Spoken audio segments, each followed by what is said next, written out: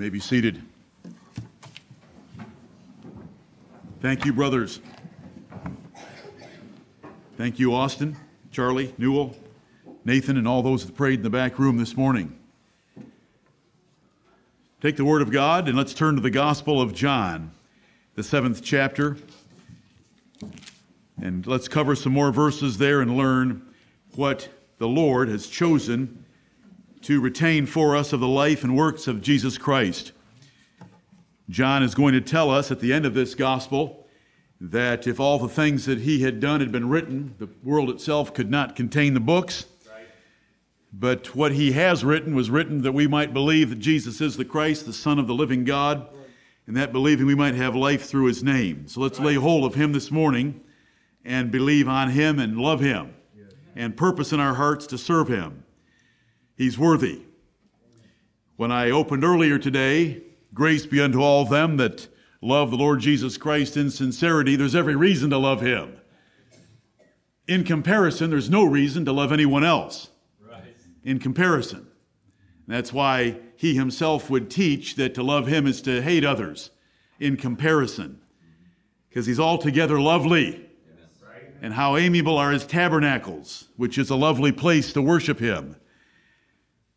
And he's beautiful as we watch him move among his enemies in the city of Jerusalem. John chapter 7. Let me read to you verses 10 through 18, which is section number 3, and covers Jesus arriving at the Feast of Tabernacles in Jerusalem in September, October of the final year of his life. I begin at verse 10 of John 7. The brethren here are his physical siblings, his brothers and sisters from Mary. They did not believe on him at this time. Verse 10 of John 7. But when his brethren were gone up, then went he also up unto the feast, not openly, but as it were in secret. Then the Jews sought him at the feast and said, Where is he? And there was much murmuring among the people concerning him. For some said, He is a good man. Others said, Nay, but he deceiveth the people.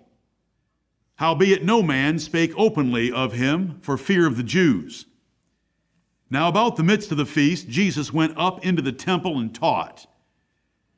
And the Jews marveled, saying, How knoweth this man letters, having never learned? Jesus answered them and said, My doctrine is not mine, but his that sent me. If any man will do his will, he shall know of the doctrine, whether it be of God, or whether I speak of myself. He that speaketh of himself seeketh his own glory. But he that seeketh his glory that sent him, the same is true, and no unrighteousness is in him. Amen and amen. Last Lord's Day, in the morning, we covered verses 10 through 17, and I tried to tell you the importance of that 17th verse. It is a key verse. If you love the Gospel of John, John 7:17 ought to be one of your favorite verses. Right. If any man will do his will, he shall know of the doctrine, whether it be of God or whether I speak of myself. These people were having a hard time believing that what Jesus was preaching was the truth because they knew his origin was in Nazareth and they knew that he didn't have a seminary education at the esteemed schools of the Jews, nor was he taught by any of their famous rabbis. He was from the backwoods and fishing area of Galilee. And so they didn't understand how they could possibly confirm his doctrine, which differed from what was being preached in Jerusalem as the truth. And so Jesus told them a very important rule that helps us. And I explained it all last Lord's Day, and I'm not going to repeat it this morning. But we want to obey the Lord in all that he has revealed to us in order to obtain the further light of more knowledge and revelation of his will for our lives. The Word of God is closed as a book to those that do not obey what he has revealed. God's revealed himself to men through creation, through providence, through conscience, through Scripture, and through preaching of Scripture. And if men reject that, The Lord puts scales over their eyes and blinds them. And he loves to blind men that don't like to receive the word that he's given them. Right. And the Bible's filled in both testaments of God blinding men. The Bible tells us that God sends strong delusion for men to believe lies. And that there are men that stagger in drunkenness, but they're not drunk with wine. They're drunk in the blindness he's put upon them. Right. But what we want from this verse is to see the wisdom of Jesus Christ laying out an axiom of truth to his audience, but giving us something to always remember. There's a reason why others depart from the faith. I gave you an example in an update this week about Hank Hanegraaff, the Bible answer man. What in the world did he go to the Greek Orthodox Catholics for? That is severe blindness. Here's a man who had given himself for several decades to the use of God's Word to defend evangelical Christianity from the onslaught of cults in America. And here he is going to a Greek Catholic cult against evangelical Christianity. It happens everywhere. Amen. I'm named Jonathan, in part for Jonathan Edwards. Jonathan Edwards, a man that I can esteem and did esteem, may esteem for certain things in his life and certain things in his doctrine, was an enemy of Baptists, a baby sprinkling eternal sonship, state church, classical learning heretic. And that's the truth about him. But you know, when a man is faced with the issue of baptism and opens the Word of God and chooses infant christening instead of believer's baptism, that's a choice against the revealed will of God, and God's going to blind them on other points of doctrine as well. So we shouldn't be surprised when baby sprinklers like Hank Hanegraaff, who was raised Christian Reformed and was a friend of D. James Kennedy out of Fort Lauderdale, Florida, ends up with the Greek Catholics. We shouldn't be surprised, because we've got to obey what God reveals to us. So for you and me, are we obeying everything God's revealed? We want to do it individually, we want to do it as families, and we want to do it as a church so that we can preserve God's light and revelation to each of us of further knowledge and understanding of His will for our lives. It's a wonderful verse. I thank God for this verse. I told you about how this verse affected me. I've had a 40-year relationship with this verse. If any man will do his will, he shall know of the doctrine, whether it be of God or whether I speak of myself. That's how we learn the truth. We obey what God shows us, and so He shows us more. And so we obey more, and He shows us more. And so we obey more, and He shows us more. And He's shown us a lot. Amen. And so let's obey a lot, right, so that He'll show us some more. Amen. Verse 18. This concludes section 3 about Jesus preaching at the Feast of Tabernacles, and then He's going to enter into a rebuke of their hypocrisy in verse 19. So let's conclude that third section with verse 18. He that speaketh of himself, Jesus is giving another rule of how to identify a true preacher, meaning himself in this context. He that speaketh of himself seeketh his own glory. But he that seeketh his glory that sent him, the same is true, and no unrighteousness is in him. Jesus gives the rule here that you want to look for a preacher that magnifies the one sending him. And the one sending Jesus was God His Father, and Jesus was always about magnifying God His Father, even at 12. Know ye not that I must be about my Father's business? He didn't say, hey, don't you know I got a job to do? I'm sorry if that sounds a little sacrilegious. It is. Don't you know I must be about my Father's business? Always directing attention to His Father. My Father sent me. My Father gave me my doctrine. My Father told me what to do. My Father told me what to say. We've already covered that in John chapter 5 and other places, that Jesus always represented His Father. And that's a faithful messenger. And the book of Proverbs teaches us the same thing. Proverbs chapter 20 and verse 6 puts it this way. Most men will proclaim, every one, his own goodness. But a faithful man who can find? Right. Most men will proclaim, every one, his own goodness. But a faithful man who can find? And so we love the writers of Scripture. We love the Apostle Paul when he comes out and says, I am less than the least of all saints. Now that's low. But what does he say about the Lord Jesus Christ? He dwells in a light that no man can approach unto, whom no man hath seen nor can see. And he always exalts God and he exalts the Lord Jesus Christ. And we want to be like that. And Jesus was like that. And we only want to let other men's mouths praise us and not our own. Men that promote themselves may be rejected because of this measure of evil character that Jesus gives us in this verse of John 7 and verse 18.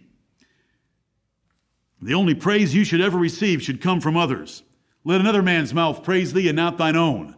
It teaches in Proverbs 27 and verse 2. When Paul boasted, and Paul could do some boasting, when Paul boasted, it was because the church at Corinth had forced him to it, and he says it very plainly. You have compelled me to boast.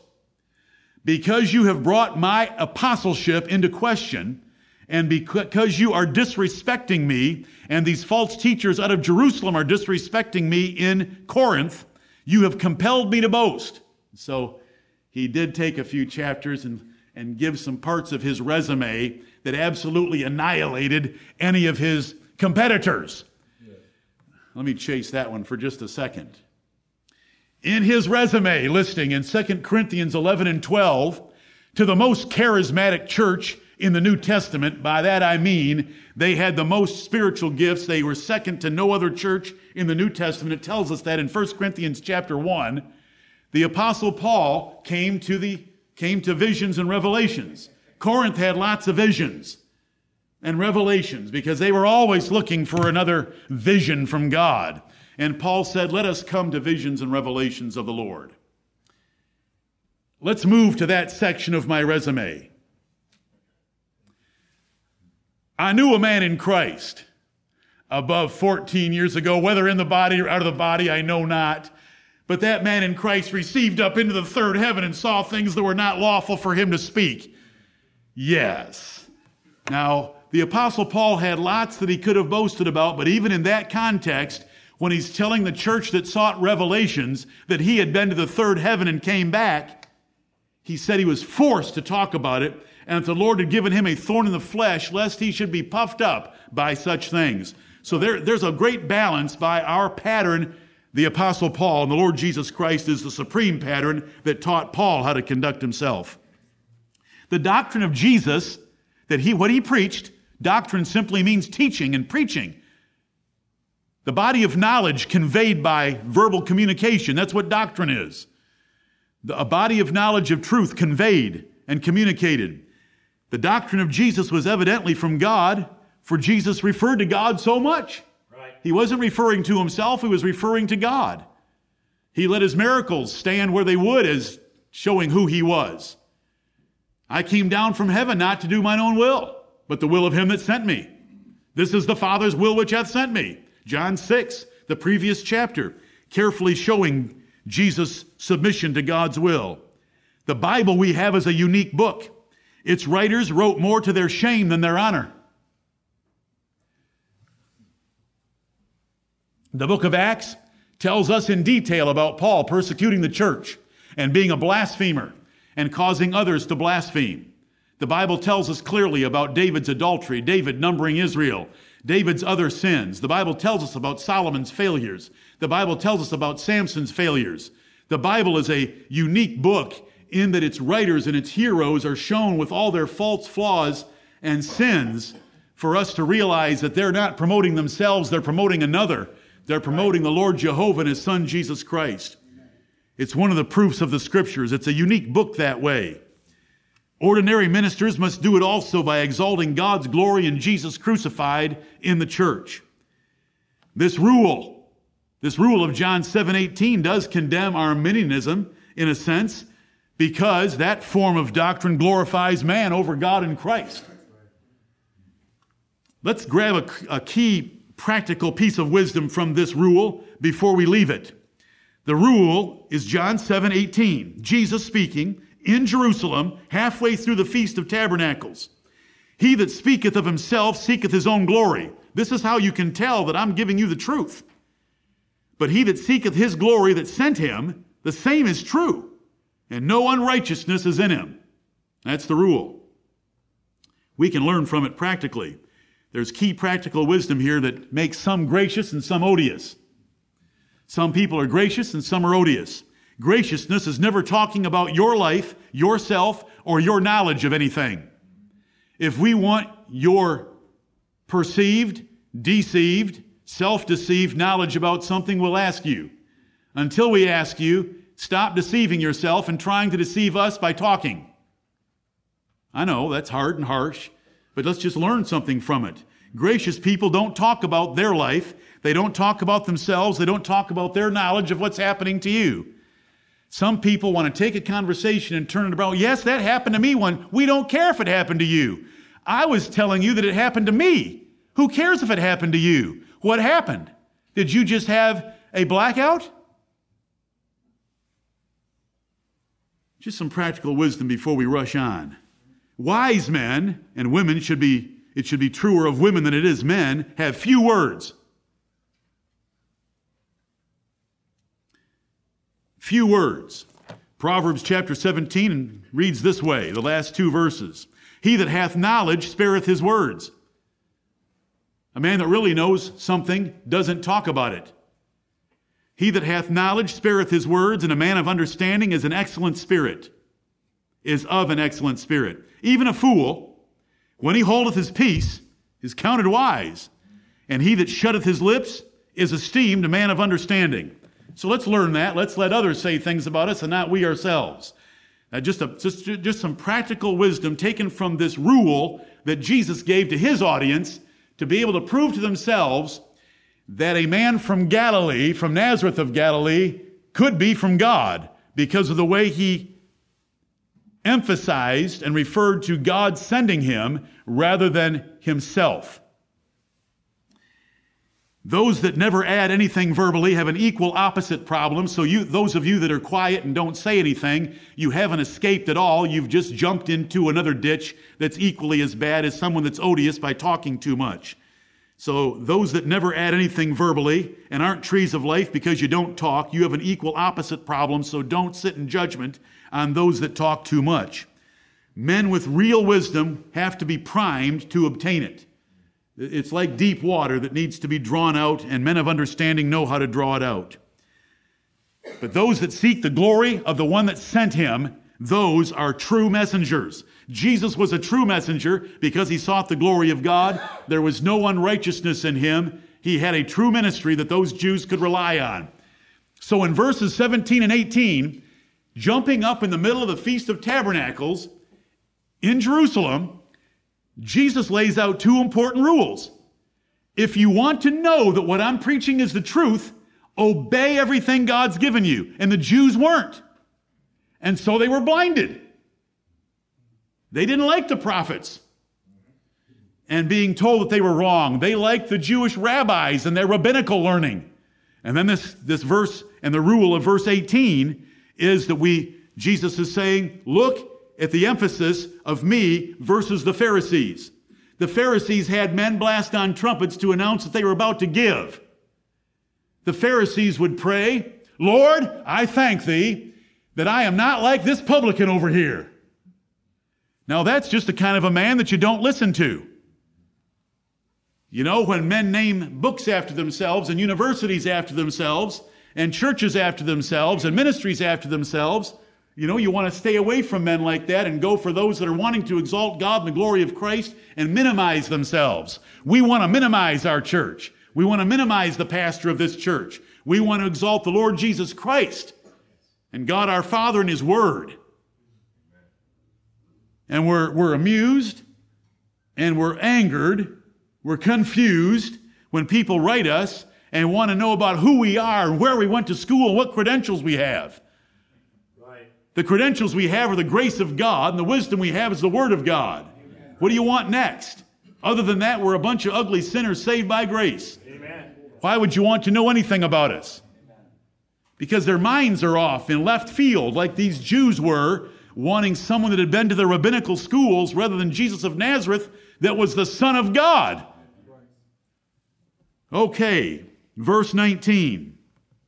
Verse 19 runs down through verse 24. Let's see if we can cover these 6 verses. Here he goes. This is my Lord Jesus Christ. This is how he liked to preach. Right here. Here we go. Did not Moses give you the law? And yet none of you keepeth the law. Why go ye about to kill me? The people answered and said, Thou hast a devil. Who goeth about to kill thee? Jesus answered and said unto them, I have done one work, and ye all marvel.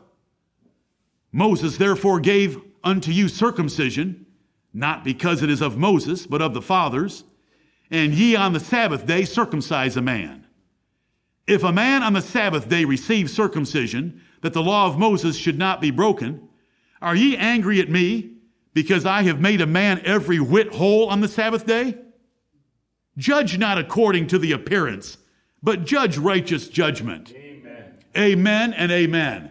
This is the Lord Jesus Christ. You say that wouldn't win friends and influence people like Dale Carnegie taught. You're right. Amen. Jesus hadn't been to Dale Carnegie's school of winning friends and influencing people. He had been to the school of heaven, and he just preached the truth. And he laid it out to them that they were hypocrites about the law of Moses in their jealous ambition to kill him for breaking their Sabbath. They broke it on a regular basis in a number of different ways, and they were hypocrites for it. And they ought to judge righteous judgment by assessing what had actually been done back there in John chapter 5 with the healing of the impotent man at the pool of Bethesda, rather than wanting to kill him for breaking the Sabbath that they broke on a regular basis. They had cut people. They cut people 30, 40, 50 every Sabbath day. They were cutting with minor surgery on young boys, circumcising them on the 8th day from birth, breaking the Sabbath, cutting men, but they wouldn't exonerate and justify the Lord Jesus Christ for making a man every whit whole on the Sabbath day. Amen. They were hypocrites. Amen. And here Jesus is. He takes a few sentences to tell them that if they want to know why he'd never been to school, but yet he was preaching truth, it was because they ought to obey what they had been shown, that he always honored the one sending him, so he was a faithful messenger, and they were hypocrites, and if they would judge righteously like they judged themselves, they would have let him go and rejoiced in the healing of the impotent man. The Sabbath was part of Moses' law. Did not Moses give you the law? Didn't Moses give you the law that included circumcision and the Sabbath day? And yet none of you keepeth the law. You're going about to kill me. Why do you want to kill me? Why do you think the 4th commandment, Sabbath, is more important than the 6th commandment, thou shalt not kill? Why do you want to kill me? You want to kill me for healing a man? Is that really what you want to do? I love this Lord Jesus Christ. Because what he's saying is true. Why have you put the 4th commandment over the 6th commandment when the 6th commandment involves my life? The 4th commandment doesn't involve anyone's life. And in fact, you people all know that even the life of your little ass, that's the one Jesus chose to use, and we'll get there in a moment, the little life of your little ass, you will preserve by leading it to watering on the Sabbath day, breaking the Sabbath to get your little ass some water. But yet you won't let me heal a man the Sabbath. Yet none of you keepeth the law. Why do you go about to kill me?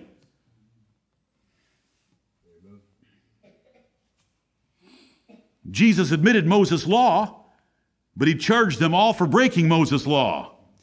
He knew that wasn't going to go over very well with the audience because they prided themselves in Moses' law rather than the grace of God and the coming Messiah of God. He knew and they knew that they broke Moses' law for asses and all sorts of things. He explained in what is next that their desire to kill him was against Moses. He then also explained that circumcision was a violation of Moses' Sabbath because they were cutting little boys. You know, if there were 10,000 little boys born a year, then all you've got to do is a little math to find out that there were 30 circumcised every single Sabbath day. This Sabbath, 30 boys got to get cut, got to get them, haul them off to the doctor, have the doctor come to your house. He's got to engage in his profession and activity, or dad's got to do it, or mom's got to do it, and cut the little guy 30 days this Sabbath, 30 boys next Sabbath, 30 boys the following Sabbath. They're breaking every single Sabbath with 30, 40, 50 boys. And yet, Jesus, that made an impotent man every bit whole on the Sabbath, they want to kill him. Elsewhere, Jesus explained that the priests profane the Sabbath. Do you remember that in Matthew chapter 12? Jesus said, you're going to pick on my apostles for having picked a little bit of corn while we're walking through this field and rubbing it in their hands and eating it. You're going to pick on them. What about the priests? Jesus said, they profane the Sabbath, meaning they work harder on the Sabbath day than any other day of the week. And yet you don't say anything to them or about them. You're hypocrites. That's what he's preaching right now. You're hypocrites. And if they would have humbled from their hypocrisy, that had been saved in the destruction of Jerusalem was coming 40 years later. Elsewhere, he explained that they would honor their own livestock in leading them to watering. Let's see if we can find that. Luke chapter 13, because you might want to see it since I just made such a big deal about it. Yes, here we go. This is one of the passages where Jesus mentions this in defense of himself for healing on the Sabbath day. Healing's a good thing.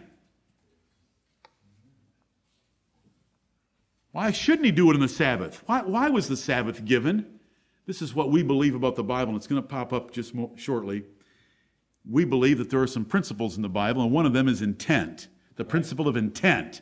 It's taught in Mark chapter 2, verses 23 through 27, the intent. What was the intent of the Sabbath? Rest. Could you rest better, healed or unhealed? Healed, of course.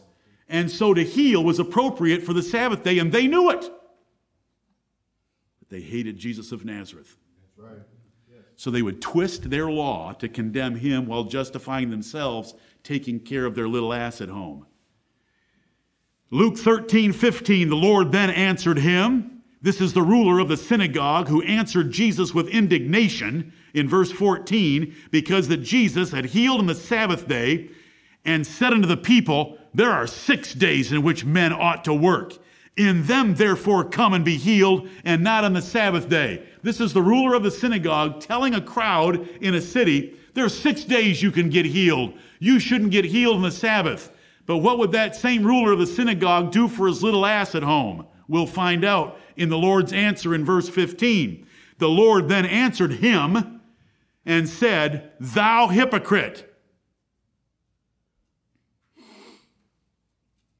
doth not each one of you on the Sabbath loose his ox or his ass from the stall and lead him away to watering? And ought not this woman, being a daughter of Abraham, whom Satan hath bound, lo, these 18 years, be loosed from this bond on the Sabbath day?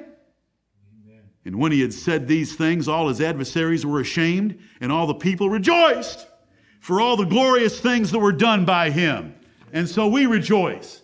That's beautiful doctrine, that's beautiful logic, that's beautiful reasoning, that's beautiful mercy. You understand there's mercy with the Lord for you.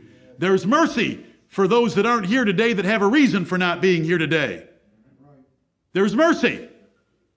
Because I will have mercy and not sacrifice. And so there's reasons to break the Sabbath in those days. And there's reasons for us to be merciful as well. Thank you, Lord Jesus, and your great example that you give us.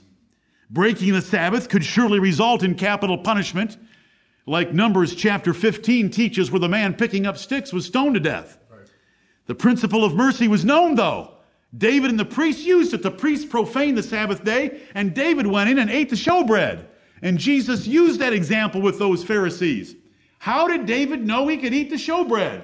The Bible says that only the priests could eat the showbread. How did David know he could eat the showbread? Because he was hungry. You say, is it that simple? It's that simple. Because there wasn't an easy option. Were there options? Yes. Was there an easy option? No. Would he have made it to the next day? Was he about to fall dead to the ground? No. Because there's mercy with the Lord. Jesus said it can all be summed up, I will have mercy and not sacrifice. Do you know what we're called?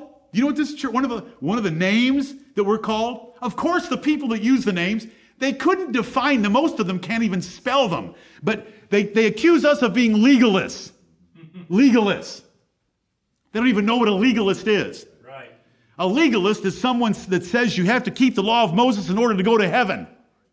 That's a legalist. You got to keep the law. See, legal, they don't know how to make any connections. Do you know what they think a legalist is? Someone that does a church that doesn't have a steeple. A church where most of the men dress up like they're going to an interview. We don't have musical instruments.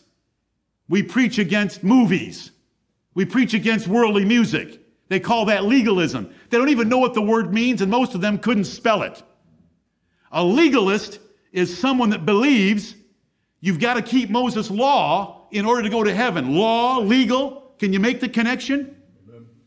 They don't know what a legalist is. Do you know how legalistic we are? You know, we preach attendance because it's in Hebrews 10:25, but how legalistic are we? I will have mercy and not sacrifice. That's how legalistic we are. That the lawgiver said that mercy was more important than sacrifice.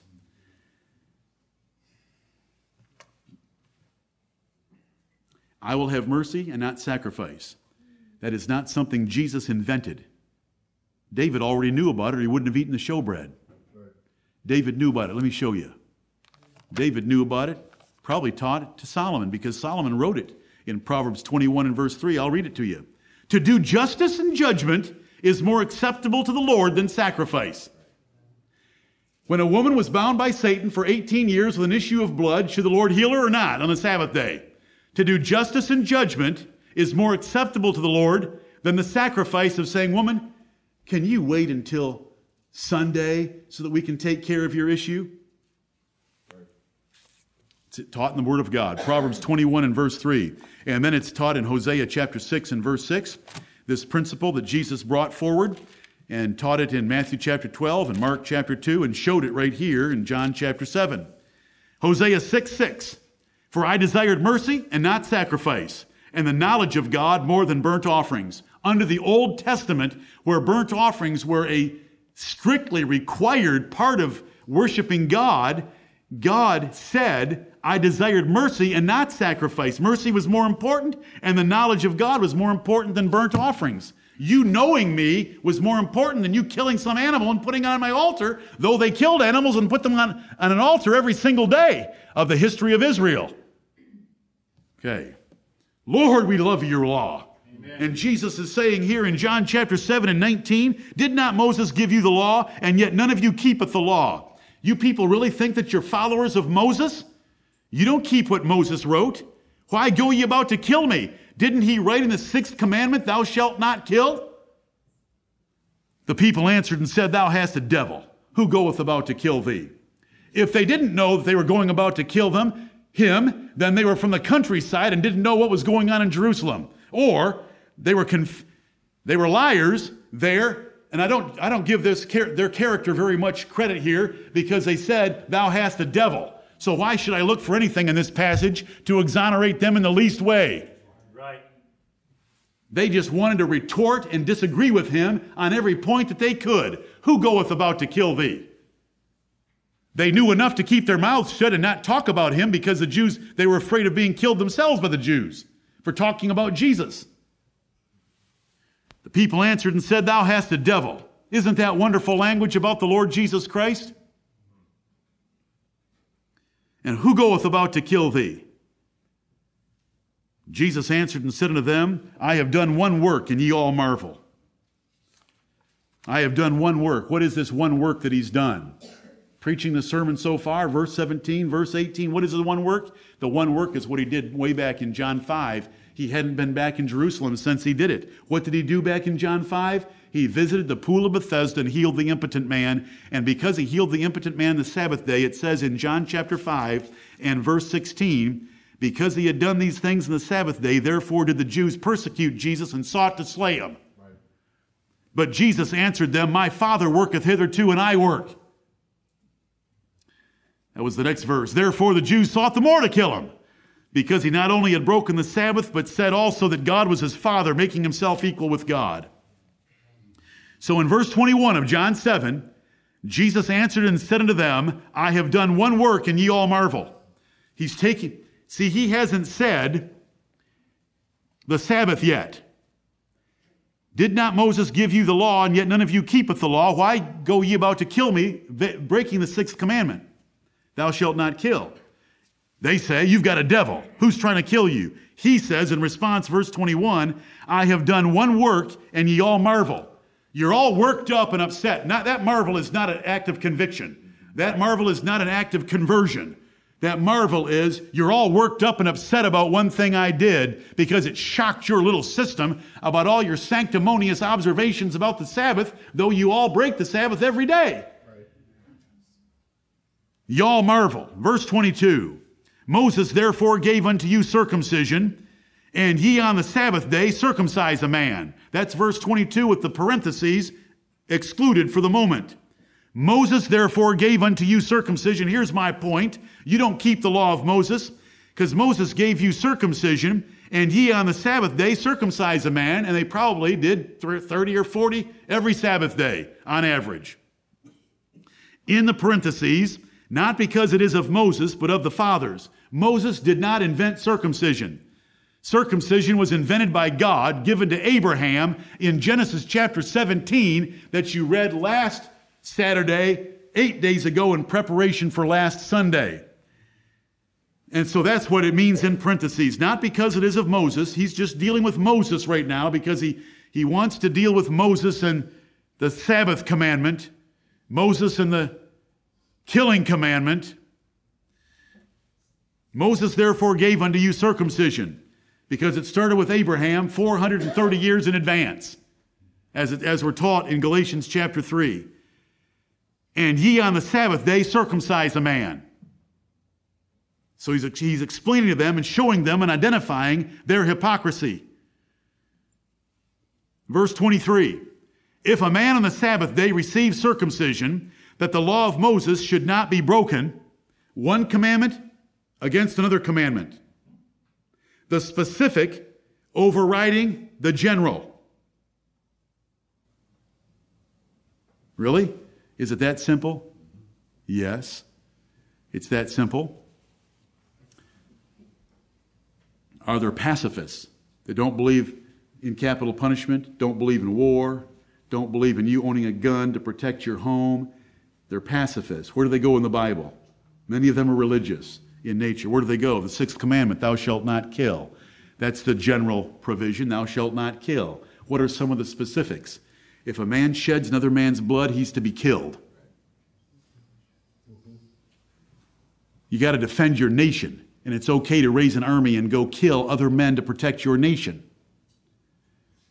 And so you go to specific commandments overriding the general commandment of thou shalt not kill. In general, God does not want men to take other men's lives. And so you can reason different ways through the sixth commandment about thou shalt not kill. But the civil arm does not bear the sword in vain. God gave the civil arm the sword to cut off heads. Oh, do you know that they've ruled against the state of Arkansas right now? That starting on the 17th, which is tomorrow, they were going to execute 8 men in 11 days, 8 murderers that they've been feeding and supplying with television and magazines and books for many years. They were going to put them to death, but that's been stayed right now. Because the drugs may be a little stale and might cause a little pain on the way out. I sort of like stale drugs in such a situation, just so that it gets a little closer to stoning. God's chosen me. Did God know about swords in the Bible? Could they have invented a guillotine in the Bible? But they didn't, because stoning is more effective. Why? Because it takes a while and it makes a lot of noise. Never mind. We're on thou shalt not kill. It's the 6th commandment. We're on the 4th commandment about the Sabbath. So verse 23 is Jesus reasoning with them. Jesus is reasoning about the nature of how to keep the law of God. He's not looking at the superficial appearance that comes from him healing a man and that man carrying his bed. Remember, the man was carrying his bed in John chapter 5, and that's why he was stopped. What are you carrying your bed in the Sabbath? Well, the man that healed me told me to take up my bed and walk. Well, who did that? You know, they're judging by appearance. You know, I'm getting to the 24th verse. Lord, help us. That 24th verse is a rule that is so important about how to judge righteously so that we're not hypocrites ourselves. If a man on the Sabbath day, verse 23, receives circumcision, that the law of Moses should not be broken, are ye angry at me because I have made a man every whit whole on the Sabbath day? Right. Isn't that doing good and loving my neighbor and taking care of this man that was at the pool of Bethesda, and because he was so impotent and weak, he couldn't get in when the angels stirred up the water? Show some mercy toward the man. Judge not according to the appearance, but judge righteous judgment. And so that brings us to verse 24. You want another important verse in John chapter 7? It's verse 24. That is a wonderful principle of how to judge. You don't judge by what meets your eyes or meets your ears. And I tried to share Isaiah 11 with you last Lord's Day in a timing way with this passage, but we got waylaid last Sunday, and it was okay. It was a good waylaying. But Isaiah 11, remember, it says about the Lord Jesus Christ that he would be filled with the spirit of wisdom, the spirit of understanding, the spirit of judgment, and he would not judge by the hearing of his ears or the sight of his eyes. Right. And here he is proving it. We do not want to make judgments by what meets our initial impression. First impressions can often be crazily stupid. We want to think through a situation and reason through it. When you look at David eating that showbread, can you see David pulling out his Boy Scout knife and cutting the showbread and slamming some... No, there wasn't pepperoni slammed in that loaf. Not in the Old Testament, remember? Whatever he put in that, whatever he did with that loaf, maybe peanut butter. It was organic, folks. Please don't write me. It had essential oils. It was organic. It had been blessed by a chiropractor.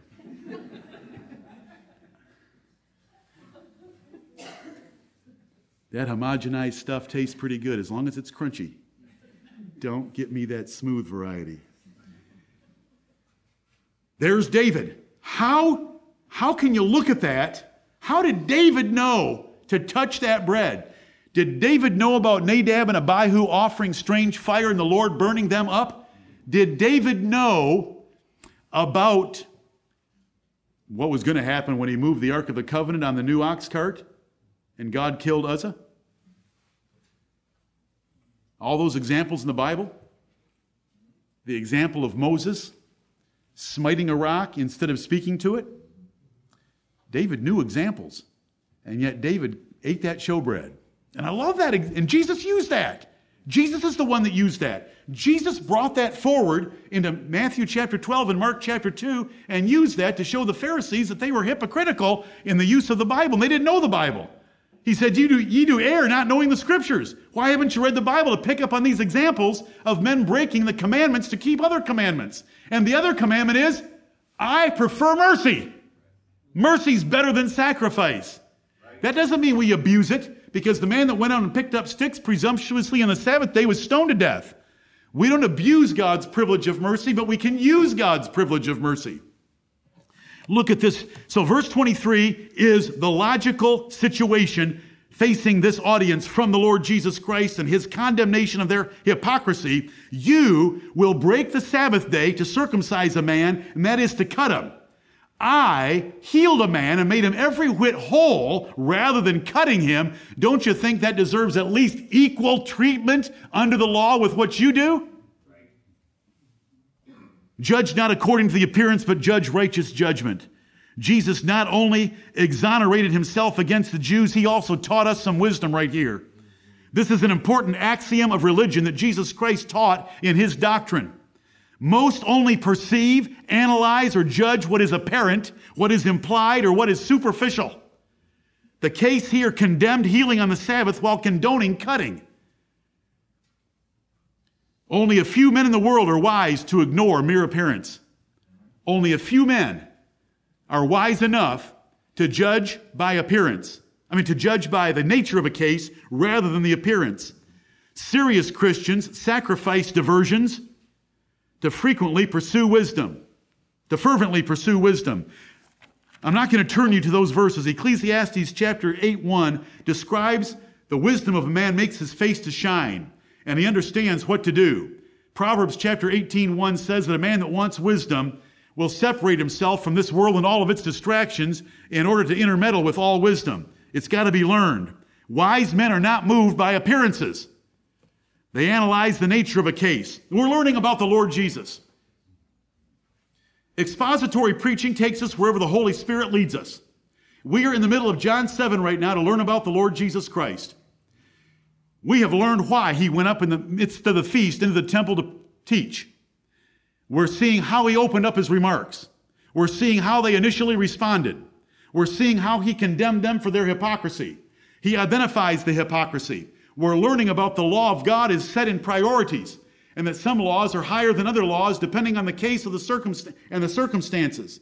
We're learning that it's hypocrisy to reverse that order and get things messed up and confused. We're learning not to judge by the appearance or that it looks like what's happening, but we're to look at the nature of the case and analyze all of its aspects and make a merciful judgment, which is what Jesus did in the healing of the impotent man. And now he's giving us the rule, the axiom. You learned axioms in geometry. You learned rules in geometry. And in other subjects, the axiom of truth here about reasoning rightly and how to judge a situation is judge not by the appearance, but judge righteous judgment. And righteous judgment is considering all that God has said, including, I will have mercy and not sacrifice. And the knowledge of God is more important to me than burnt offerings. Wise men are not moved by appearances. David ate the showbread in spite of the apparent violation of Moses' law. Hezekiah broke the Passover rules to observe it quickly without sanctification. I'm giving you some examples from the Bible. You know what Hezekiah said? The good Lord pardon us. Amen. Wow. He was messing with the feast of the Lord. He kept it in the second month instead of the first month because he didn't want to wait 11 months. Right. That's zeal for the Lord. The Bible's full of these, and men, that's why we have men's meetings, is to go over things like this. We have documents on our website that are very special. Christian ethics, the principles of Christian ethics, the case studies of Christian ethics, how to make wise decisions. The Lord's been very merciful to us and shown us things all over from the sonship of Jesus Christ to Christian ethics, Bible ethics.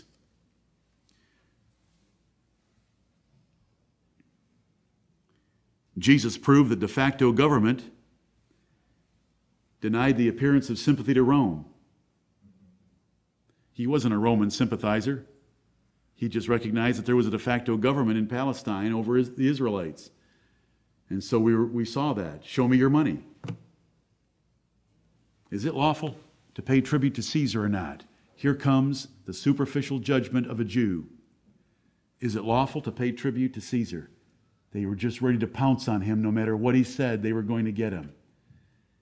If he said, no, it's not lawful, they'd have hauled him to the Romans.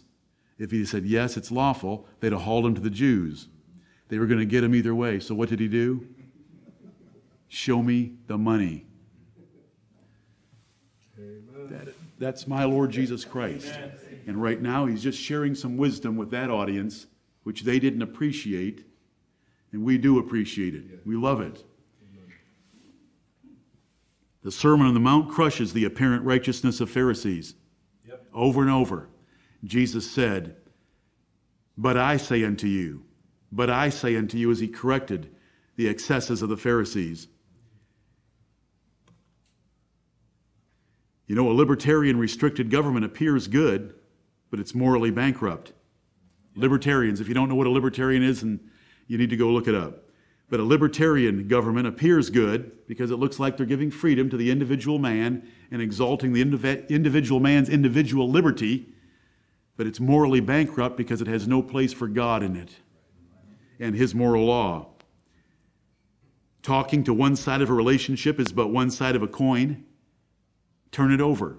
See, if you just listen to one person whine about their marriage, then you're judging by appearance and by the hearing of the ear. Why don't you go get in private with the other side of that marriage and find out what's really going on? These are things on how we can apply the wisdom of God's word. Political voting for principle is by appearance. It's so pitifully weak. It's so childish. It's amazing. Missing the role of prudence when you vote.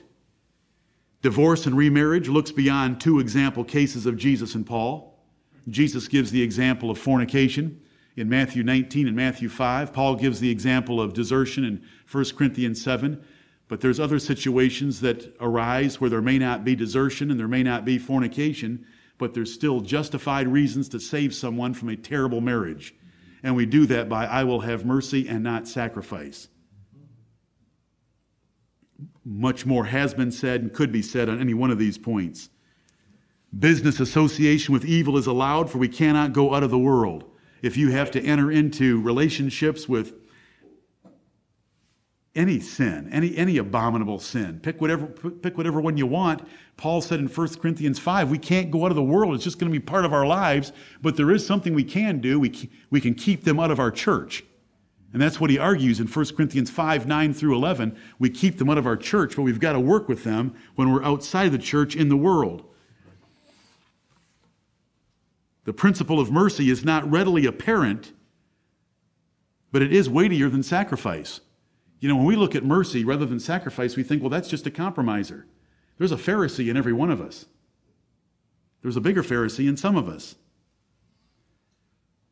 When we see mercy, that's just weakness. That's just compromise.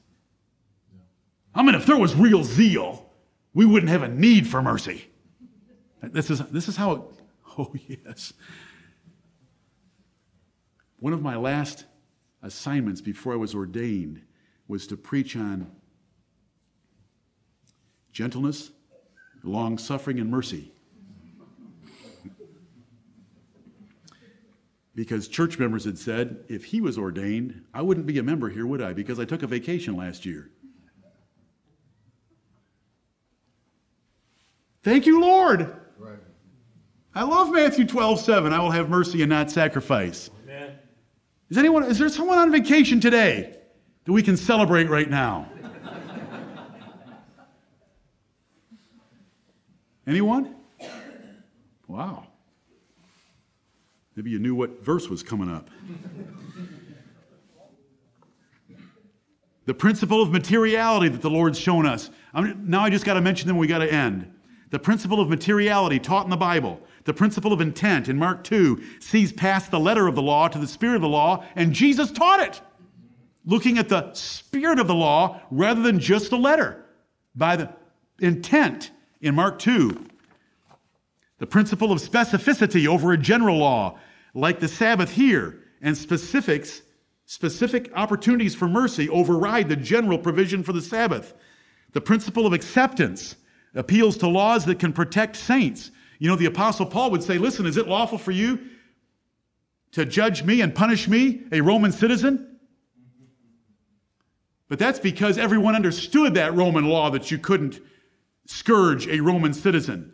But to take the law and put your interpretation on it, or you and a few of your buddies, and think that you can stop paying income taxes, that violates that law. This is a principle of acceptance. It's got to be generally accepted in order for you to make an appeal to law like that. Not your idea of the law, or we're all going to be interpreting the law our own way. The principle of suffering does not relieve our responsibility to authority, because the Bible teaches us in 1 Peter chapter 2, if we have a froward master, we're still supposed to submit to them. The principle of offense means that we will compromise our rights at times to please God by not offending. That's when they came to Jesus and Peter and said, Peter, does your master pay tribute? Well, Lord, do we pay tribute? Jesus said, Peter, go down and catch a fish, open his mouth, and there'll be money there for us to pay tribute. And Peter went and paid the tribute, and Jesus said, you know, we don't really owe that tribute, but to avoid the offense, we're going to go ahead and pay it.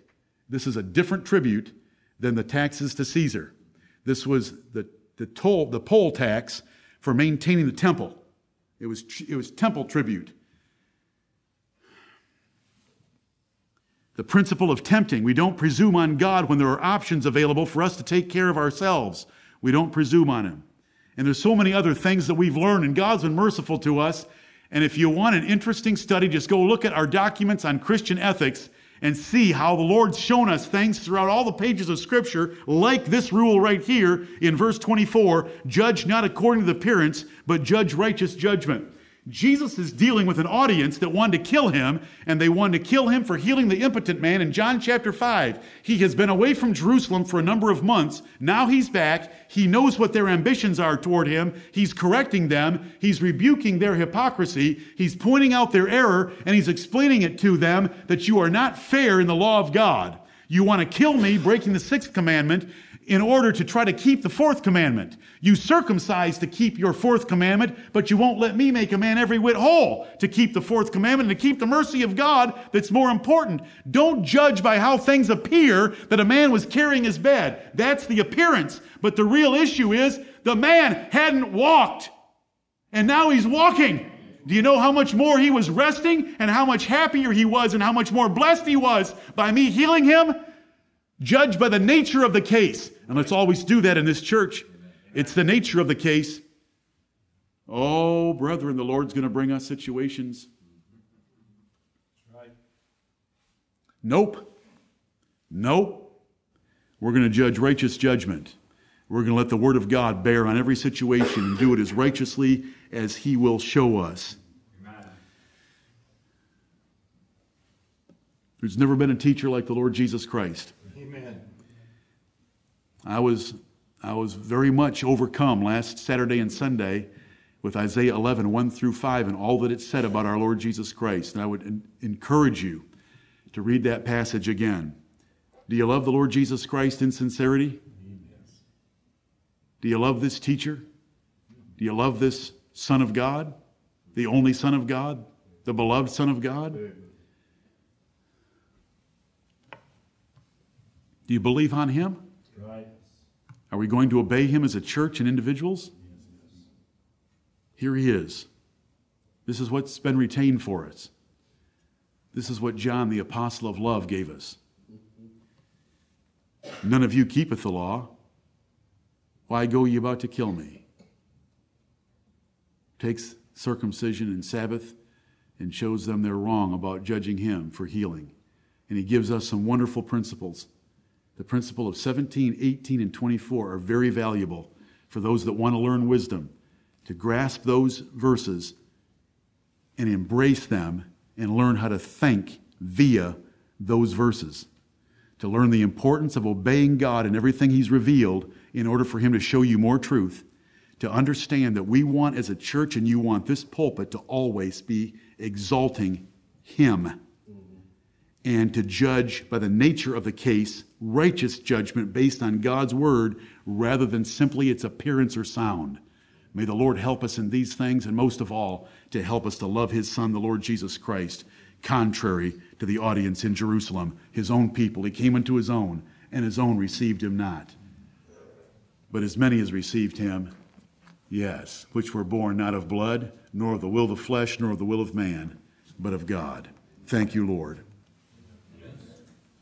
Stand with me.